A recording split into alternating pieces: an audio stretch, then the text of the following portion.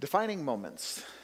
Maybe you've had a defining moment or two in your life. Maybe you've had a lot of moments that you would see as defining moments. These moments where you kind of come to maybe you'd say a T in the road, and you go this way or this way, but the option to keep going the same, or even go backward, right? But the option to keep going the same exact direction you were going just isn't there. These defining moments that change who we are. Where the person that we are on one side of it is not the person that we are on the other side. What are your defining moments? I'm sure there are things that come to mind. Maybe it's career-oriented, a job you got or a job you didn't get. Maybe it's family-oriented, something to do with your kids or a spouse or a lack of spouse for whatever reason. Maybe it's school-oriented or whatever it may be. There's any number of different defining moments that play into who we are and who we become. One of those moments for me was as my freshman year of high school, and I was wrestling at a tournament in David City, Nebraska, at their Catholic high school there. And it was a big tournament, lots of good teams there, always really good competition. And I was a freshman wrestling at a weight class that was mostly populated by juniors and seniors. And so, as a 152-pound freshman, I wasn't exactly seeded in the tournament. Okay, I was not one of the guys who got one of the seeds for the bracket. And the rest of us that didn't get seeded just got drawn in. And so, consequently, we got what we got. Well, in this particular tournament, there were more. It was just a 16-man bracket, double elimination, pretty standard kind of a bracket. But in this tournament, there were 17 teams, and in our weight class, every team had an entry, which a 16-man bracket doesn't hold 17 people. And so, two of us got the great privilege of being a part of what sometimes is called a pigtail bracket. We had a single elimination match to get into the tournament. And my day ended before it began. And it was embarrassing and a little depressing. I had to call my parents who were on their way to the tournament because usually my weight class was kind of the middle of the first round, not the first match of the day. So they had a little bit of cushion with time to get there, and they thought they did. And I was out, so I had to try to get a hold of them and let them know that don't bother paying the admission fee to get in because I'm not going to be wrestling anymore today.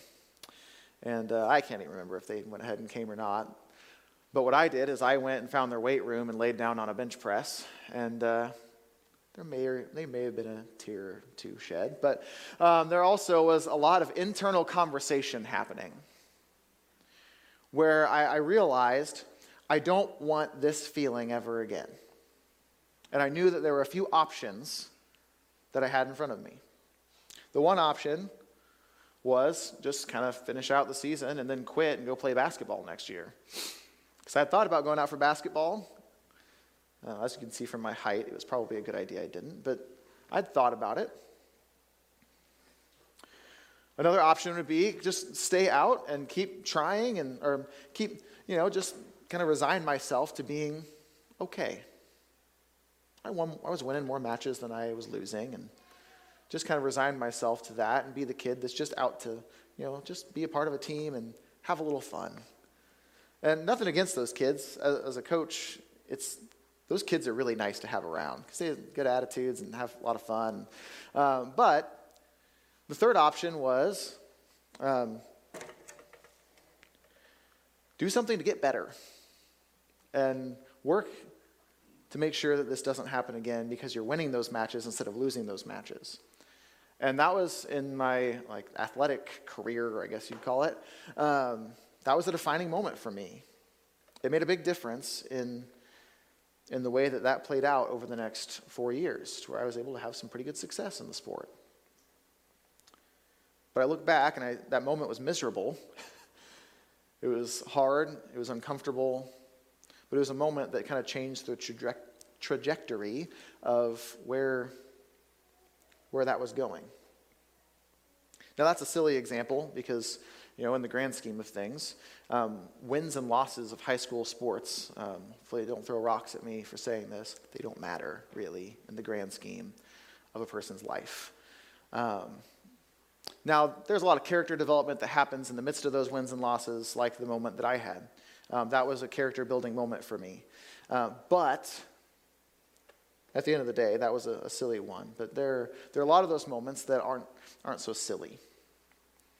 There are a lot of moments like that build into us something. What are your defining moments? There's a lot of ways we can talk about this. A lot of metaphors that can be used and things like that. But I know something that helps me when it comes to things like this is a story. So I'm going to take one out of the Jesus teaching playbook, and I'm going to tell you a story about a young Jewish man named Shaul. Now, Shaul was a son of two Jewish parents. One of them was a Pharisee. And so Shaul was a part of the synagogue classes from the time he was, probably from before it was time to be old enough to go. Being a preacher's kid, I understand that. I went to weeks of church camp that I was not of age for as a kid, just running along with my dad. But as a Pharisee's kid, he probably was in on some things at a younger age than many of his peers. He was the son of a Pharisee, but they didn't live in Jerusalem. They lived a long way away from there.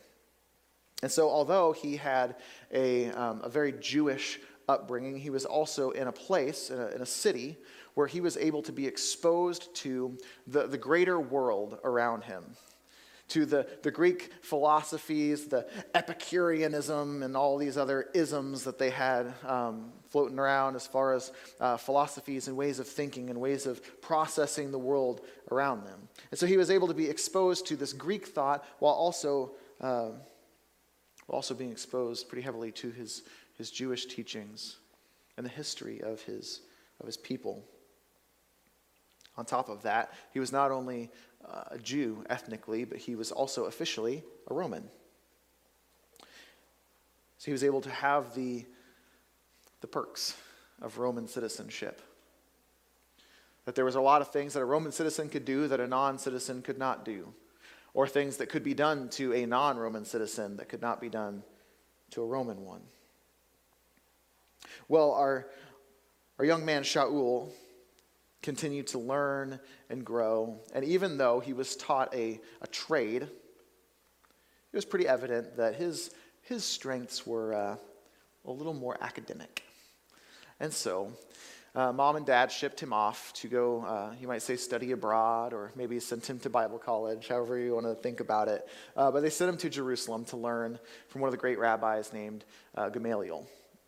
Now, Gamaliel is one who is in your Bible. Okay, you'll find him in the book of Acts. He's actually one of the teachers, one of the Jewish teachers that is actually more favorable toward the church. He has a little more leniency toward the church, where he wasn't going to actively seek them out to persecute them. But being able to study under this guy Gamaliel was an opportunity that Shaul had that was pretty incredible. And if you're thinking timeline, this would put him as a contemporary to Peter and John and Jesus. Okay, so he's growing up in this environment where he is able to learn from one of the greatest rabbis in Jewish history, Gamaliel. But not only him, I'm sure there were probably others being discipled by Gamaliel, but as they were, Shaul continued to just surpass everybody else. If everybody else was here, Shaul was going to be here. If everyone else had this much memorized, he was going to have this much memorized. He was progressing far beyond the rest of them. He knew the law, and he continued to grow in his knowledge of the law, and he was zealous for it. And because of that, he gets an invite. I don't know if you've ever been invited to something that you weren't quite on that level yet. Okay, you didn't meet all the requirements, but somebody's invited. Hey, you know what? You're getting there. Why don't you come along for this? And so Shaul gets invited to be in on some of the goings-on of the Sanhedrin, which was kind of the ruling group of the Jewish people. Well, one day, there's this man who's brought into the Sanhedrin meeting. He's been arrested for speaking about this Jesus of Nazareth guy. He's been preaching about him. And so they arrest him and they bring him in, and he stands before them and they give him a chance to make his defense. And he begins talking about Abraham and Moses. And I just pictured this group of men just kind of looking at him going, yeah, okay, I'm on board with that. All right, okay, yeah. As he's talking about their forefathers and these people who have gone before them and the good things they did. But then he kind of shifts a little bit and starts talking about how they rejected, how their fathers rejected Moses. They rejected the law. How they went and worshipped other gods. They didn't obey the law. And even then, I'm not sure that the Pharisees in that room would have been angry yet.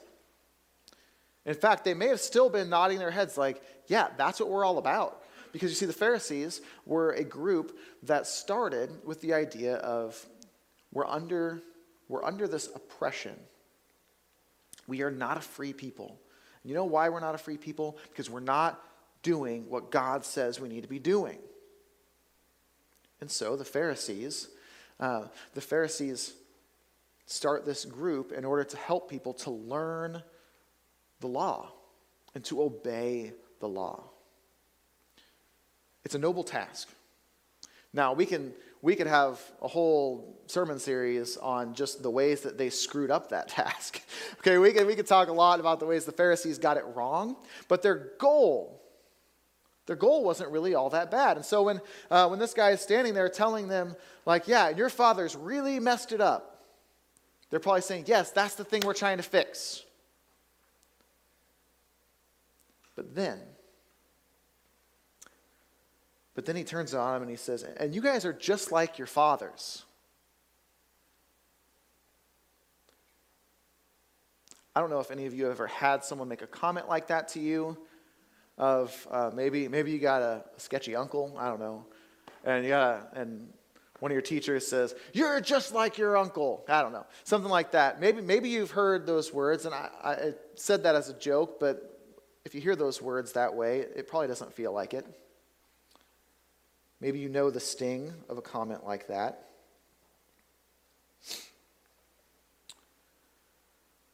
But he tells them, you're just like your fathers before you. You're not obeying the law the way God would have. And just like they killed the prophets, you just killed the Son of God. So they take him. They drag him outside the city. And they throw big rocks at him until he dies. The Sanhedrin stones this man because of his faith in Jesus. Well, of course, if you're going to murder somebody, you don't want to get blood on your coat, right? So they took their coats off. And of course, full range of motion and all that when you're throwing. And so they laid them at the feet of a young man named Shaul. Or if you just transliterate that into Greek, it's Saul. Saul of Tarsus. You would know him by the way that he signs his letters. It's Paul. The Greek form of that name. Saul has this defining moment at the murder of Stephen. He has this moment where he stands at this crossroads where he can go this way and he could say, guys, this isn't what God wants. He could talk to these guys who had been rabbis longer than he'd probably been alive and tell them this surely isn't what the Lord would ask of us. He could sit back and say nothing and just let them do their thing.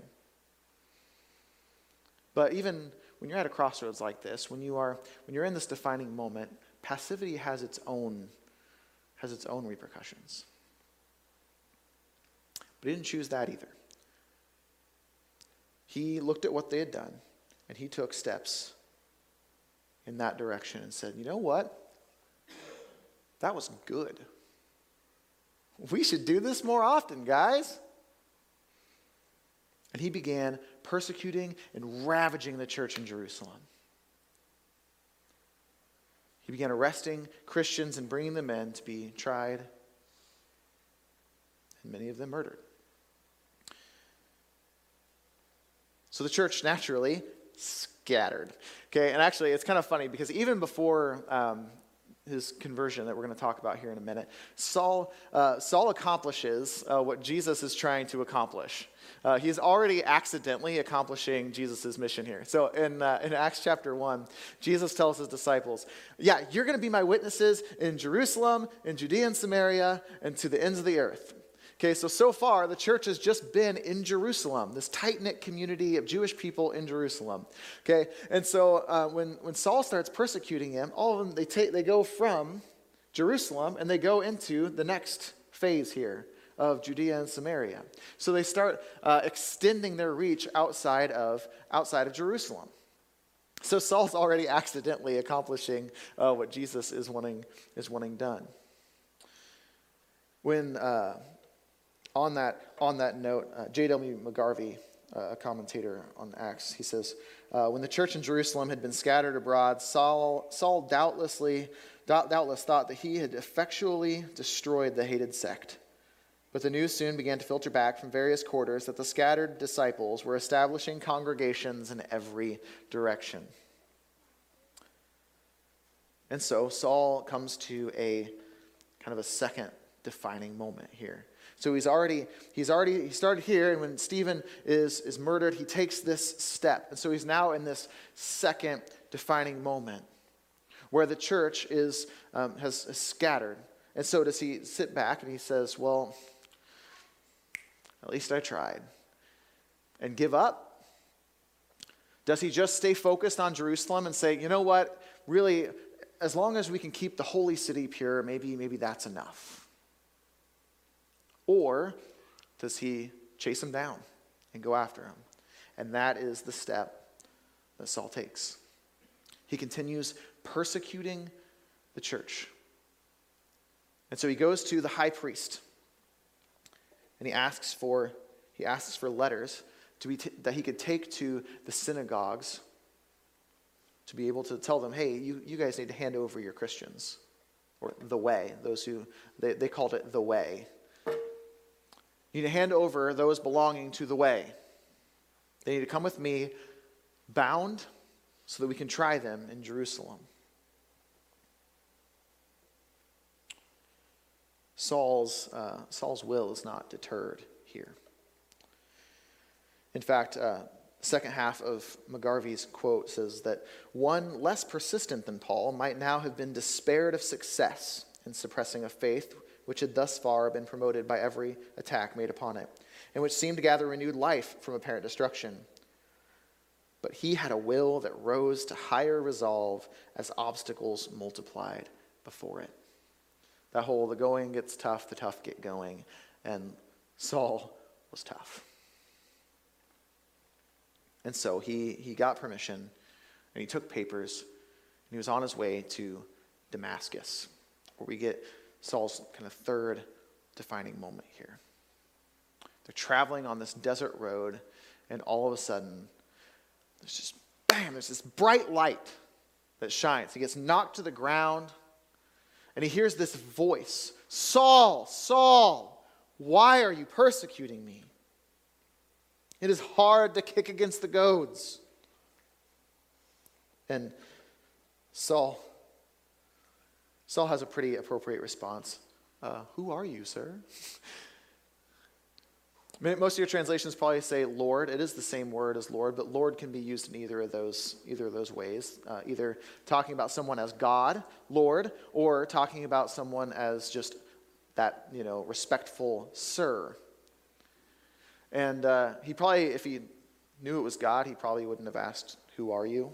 So, who are you, sir? I am Jesus, whom you are persecuting. Go into the city, and it will be told to you what you must do." Well, Saul gets up, the bright light is gone, and he's blind.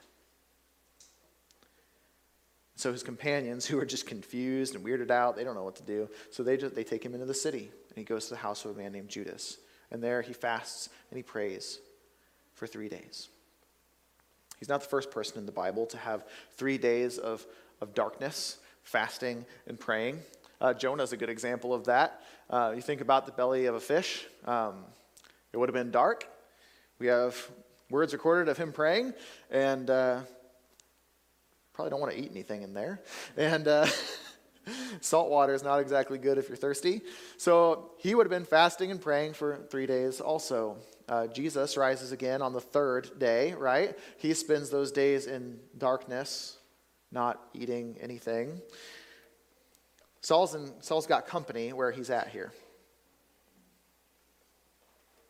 He spends 3 days in dark fasting and praying. Then there's a man named Ananias who enters the scene. Now, Ananias receives this vision from Jesus, and Jesus appears to him and he says, "Hey, Ananias!" And he says, "Oh, hey, Lord, yeah, what can I do?" And Jesus says to him, "Hey, so I need you to go over to Straight Street, okay? So go to Straight Street, and there's to the house of Judas, okay? That's his house. Now, there's a guy there from Tarsus named Saul, and I want you to put your hands on him and help him be able to see again. I blinded him, but yeah, you can do that."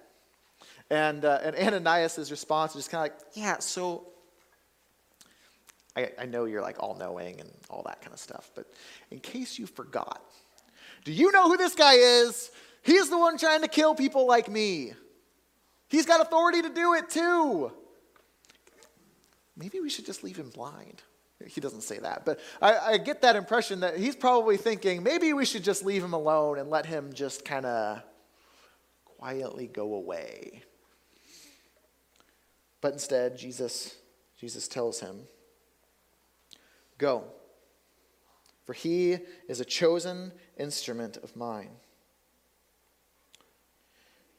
to carry my name before the Gentiles and kings and the children of Israel. For I will show him how much he must suffer for the sake of my name." So Ananias went. He entered the house, laid his hands on Saul, said, "Brother Saul, the Lord Jesus, who appeared to you on the road by which you came, has sent me so that you may regain your sight and be filled with the Holy Spirit." And immediately something like scales fell from his eyes, and he regained his sight. Then he rose and was baptized. And taking food, he was strengthened again. So Ananias comes to him, tells him what Jesus had told him. The scales fall off of his eyes. He's baptized. And then, now that the darkness and the sorrow has passed, all that is completed, he takes and he eats. And then he goes to the synagogue and blows everyone's mind. He starts preaching, and people are like, "Wait, isn't this that's the guy that," but he's now, what's happening here? Like, it's hard to process, because this is the guy who's supposed to be arresting people who are following this Jesus guy, and now he's proclaiming this Jesus guy, and they can't argue with him, because he knows the Jewish scripture is better than they do. And because of the risen Jesus, the scales had fallen off of his eyes. He was healed, but the scales had fallen off of his eyes in a more metaphorical way, you might say. That prior to that, he didn't really see. Jesus talks about this. The prophets kind of use this language of, you have eyes, but you don't see. You have ears, but you don't hear. And Saul was one who had eyes, but he didn't see it. And finally, the scales fall from his eyes, and all of a sudden, he sees it. And he goes into the synagogue and tells people, "Guys, this is what it's been all about all along." Jesus tells him, why it's hard to kick against the goads. Okay, so the goads are, cattle prod, trying to get an animal to move in the same direction as what everything's trying to go here. And when an animal would kick against the goads, the animal is the only one getting hurt in that scenario. And Saul's been kicking against the goads. God's trying to move things in a certain direction, and Saul just keeps taking these steps this way. And finally, his eyes are open. He sees, oh, that's the way this has been going all along. And so he goes the other way. The Bible word for this is repent. Okay, so he's been going this way, and it literally just means to turn around and go the other way. His life turns because of the risen Jesus. Because of an encounter with the risen Christ, Saul's life changes.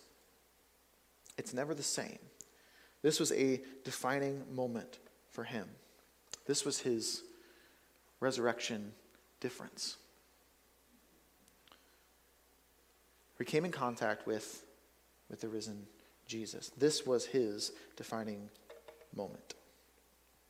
What are your defining moments? Maybe it's the moment you decided to become a Christian.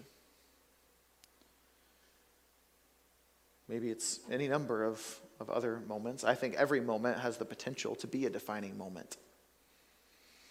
And in some ways, every moment is a defining moment. Anytime you choose this instead of this, you're taking a step in a particular direction. The fact that you came to church this morning, okay, or if you're watching online, that's a step. That's a step in a particular direction.